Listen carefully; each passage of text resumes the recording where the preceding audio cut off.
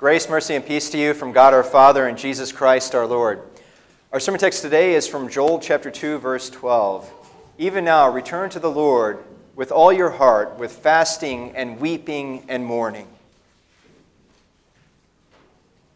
There once was a famine in a land that is not too far from here. It was a very severe famine.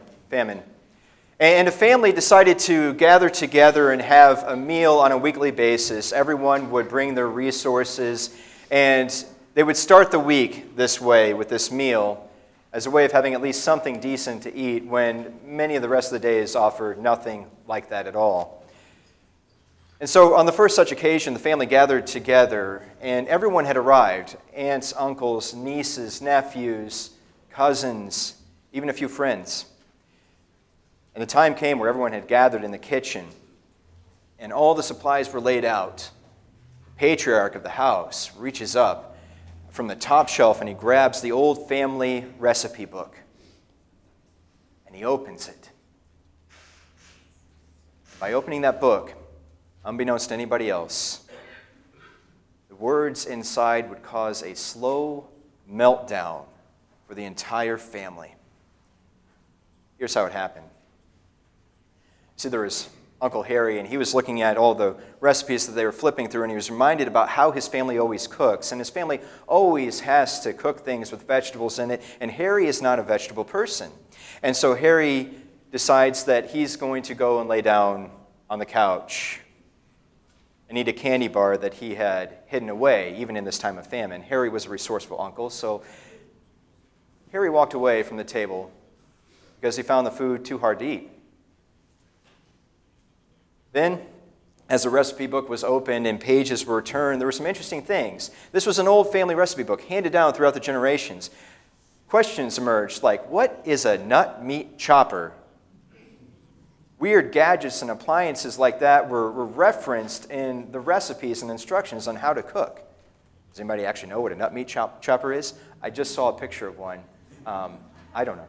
Oh, you have one. Great.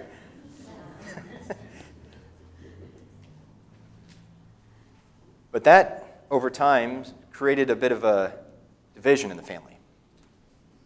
As the recipes were looked over, this recipe book that, again, had been handed down from generation to generation, this recipe book that had been at times altered or changed, some recipes had been taken out, some had been perfected, but this recipe book was the book for the family. It had everything. It was the way the family ate.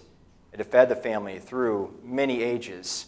But looking at all these different recipes, there were some people that began to feel a little disconnected. They said, what is a nut meat chopper? And what are these strange terms and measurements that we see inside of this recipe book? How are we supposed to know if it's right, if it's a pinch of this and a pinch of that?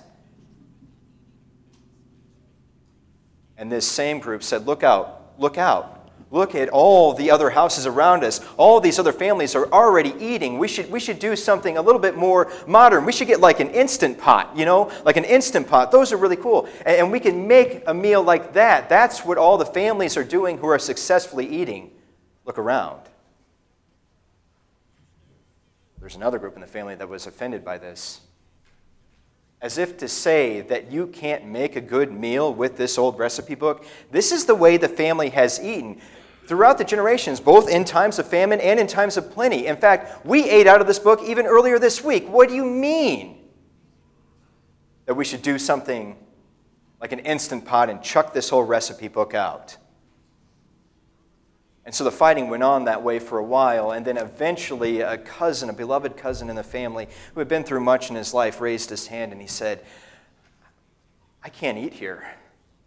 I can't eat here. It's not the recipes. It's not how the food is made. I don't really care how the food is made. I can't eat here because being here with this family that's fighting and arguing and thinking about these meals that used to be made reminds me of how my kitchen smelled in my own house while my parents were quarreling and fighting and divorcing.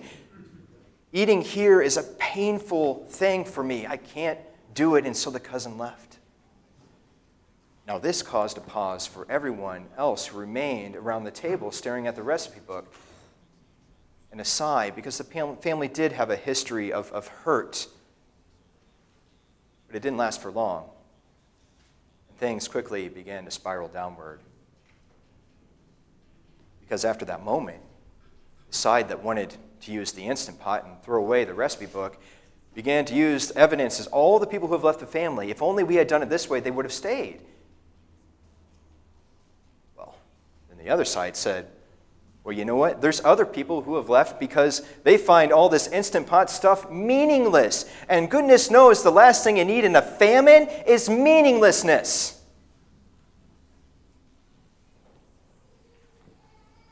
Uncle Harry sat on the couch, and he pulled out that candy bar that he had been saving. He ate it because it was easy, comfortable, convenient. Somebody asked him if he would like some other food, and he said, no, it's fine, as he always liked to say. But he didn't realize that that was his last candy bar. And he didn't know, or maybe he just forgot, how severe the famine was. The fight seemed to go on for forever. And it goes on without end even now. What's most heartbreaking and ironic about that is that the family didn't notice that a long time ago into the argument, the children left the table, confused and upset, and all the more hungry because they didn't even get so much as a bite to eat. This story is about our worship and our approach to worship. The recipe book is, of course, is the worship itself, the way we do it with all of its nuances and the way it's done with the hymns and the songs and everything else. The people around the table reflect the different attitudes that we have towards worship. There are those that neglect the commandment that God gives to come and gather together and worship. The third commandment, remember the Sabbath day by keeping it holy. There are those that are frustrated, that genuinely want a worship that reaches out among our walls. There are those also that deeply value tradition and the rich roots. And there are those that find it too hurtful to be here because they've been hurt by the church. Worshiping brings up painful memories. So as we hear Joel speak to us today, I'm particularly challenged by that word, gather. He calls us to gather in assembly, to gather together for worship and repentance. And all that might be easily done if only we could at least first gather. Lord, have mercy upon us, because we have neglected the commandments of God to gather together with His people. Lord, have mercy upon us because we have refused to eat the good, solid, nourishing spiritual food that our Lord regularly provides. Lord, have mercy upon us because we have been stuck in our ways and we refuse to change. Lord, have mercy upon us. Because when we disagree, we have name-called. We have judged people. We have put them in boxes over this issue. And what we didn't realize is that while we're putting people in boxes, we put ourselves in a box, saying, I will not be like them and go over there and do what they do and worship like they worship. Lord, have mercy upon us. Maybe we need a different question. The how needs its discussion and its time. But maybe right now we just need a different question. Have we been preparing our hearts to come together before the Lord and worship? Have we been preparing our hearts to come together before the Lord in worship? Have we noticed the depth of our sin, our disloyalties, our dishonesty? Have we noticed the way that we so frequently turn our back on the needy because it's not convenient to help? Are we coming here with broken hearts? A sick man who is dying does not care how the medicine is given or in which way it is applied, only as long as that medicine saves. because the dying man knows his needs. The dying man knows where worship starts. And I pray that the Word of God would break the ground underneath our feet so that we can no longer fight on broken battleground, but rather gather before the Lord with broken hearts on holy ground.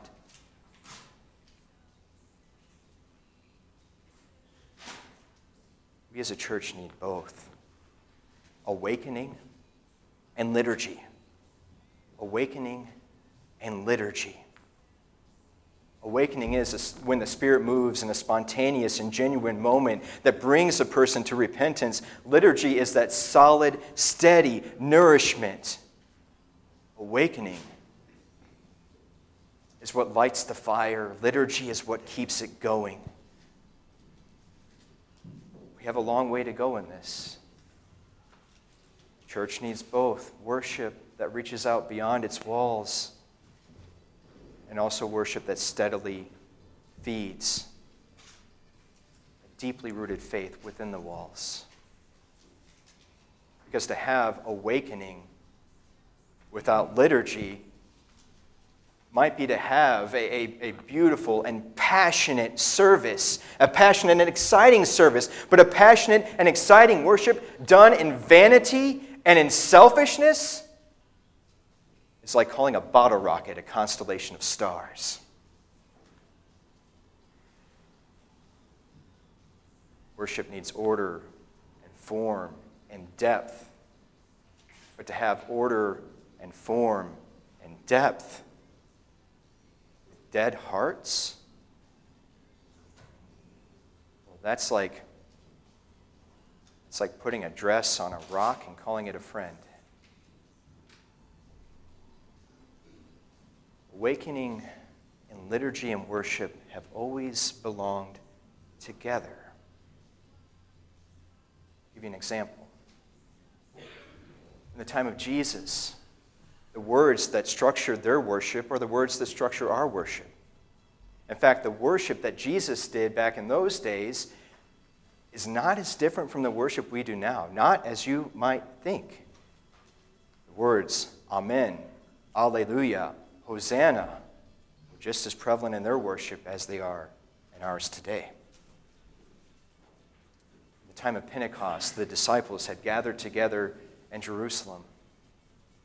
And there's this old, obscure theologian named Bo Geertz, and he points this out. In fact, he writes about all this liturgy and awakening stuff. And he says that you have both in this moment of Pentecost. You have that the apostles were gathering together, and they never neglected to go to the temple, and they went there in the 9th hour, the hour of prayer. That's liturgy.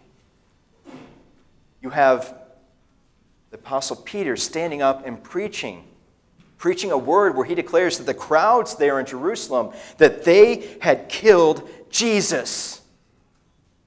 These people in this city not too long ago, in fact, did shout, "Crucify him, crucify him." And they beat their breast and they said, "What shall we do? What can we do?" That's awakening. And both of these things together lead to a healthy church, lead to a church that worships together. Times are darker than we think, and the call for repentance, the call for gathering is more urgent than we might realize. Joel, in chapter 2, if you heard his words, talks about how young and old should gather together, how infants and nursing mothers should gather together, how the bride should leave her room and the bridegroom his chamber. And when you know that happens, that's serious. Should all gather together for both this awakening and this liturgy, the means through which God will crush a heart and make it alive again with his gospel. In fact, this is what Joel pictures all along. We've already referred to Pentecost in Acts chapter 2. Well, in Joel chapter 2, that's where Pentecost is prophesied. And we'll back up a little bit and tell the story of Pentecost. Of course, you have the disciples who've gathered together in Jerusalem, and all of a sudden there's a mighty wind that tears through the streets, and tongues of fire fall down upon the apostles gathered there. They begin to speak in these different languages. And of course, that would draw a crowd. And so a crowd does come. Peter stands up and speaks. Again, he speaks a sermon of awakening, which leads to liturgy where the disciples are gathering together around the breaking of the bread, the word. And this is what Joel has envisioned all along in chapter 2, that in the last days, God would pour out his Spirit upon people of all generations, upon people of every station in life. They might gather together with broken hearts and return to him wholeheartedly. He says, return with your whole heart, all your heart. Do not think that being a part of any service and going through that therapeutic motion of confessing your sins will bring you any closer to God if you do not also grasp the depth and darkness of your sin, and also the much deeper and brighter promise of forgiveness that is yours in Jesus Christ. Joel envisions worship like that. He says that in the days of darkness that are coming for the people of Israel, those who are gathered on Mount Zion, where the temple is, in Jerusalem, the city where the temple is, those who call upon his name will be saved. So it is for us. We who gather here, broken hearts, we who gather here who've been crushed under the commandments of God, we who know our own failures, we who are in desperate need of hope and light, we who cannot carry our burdens a step further will find refuge in a merciful God. And we'll find refuge in repentance together.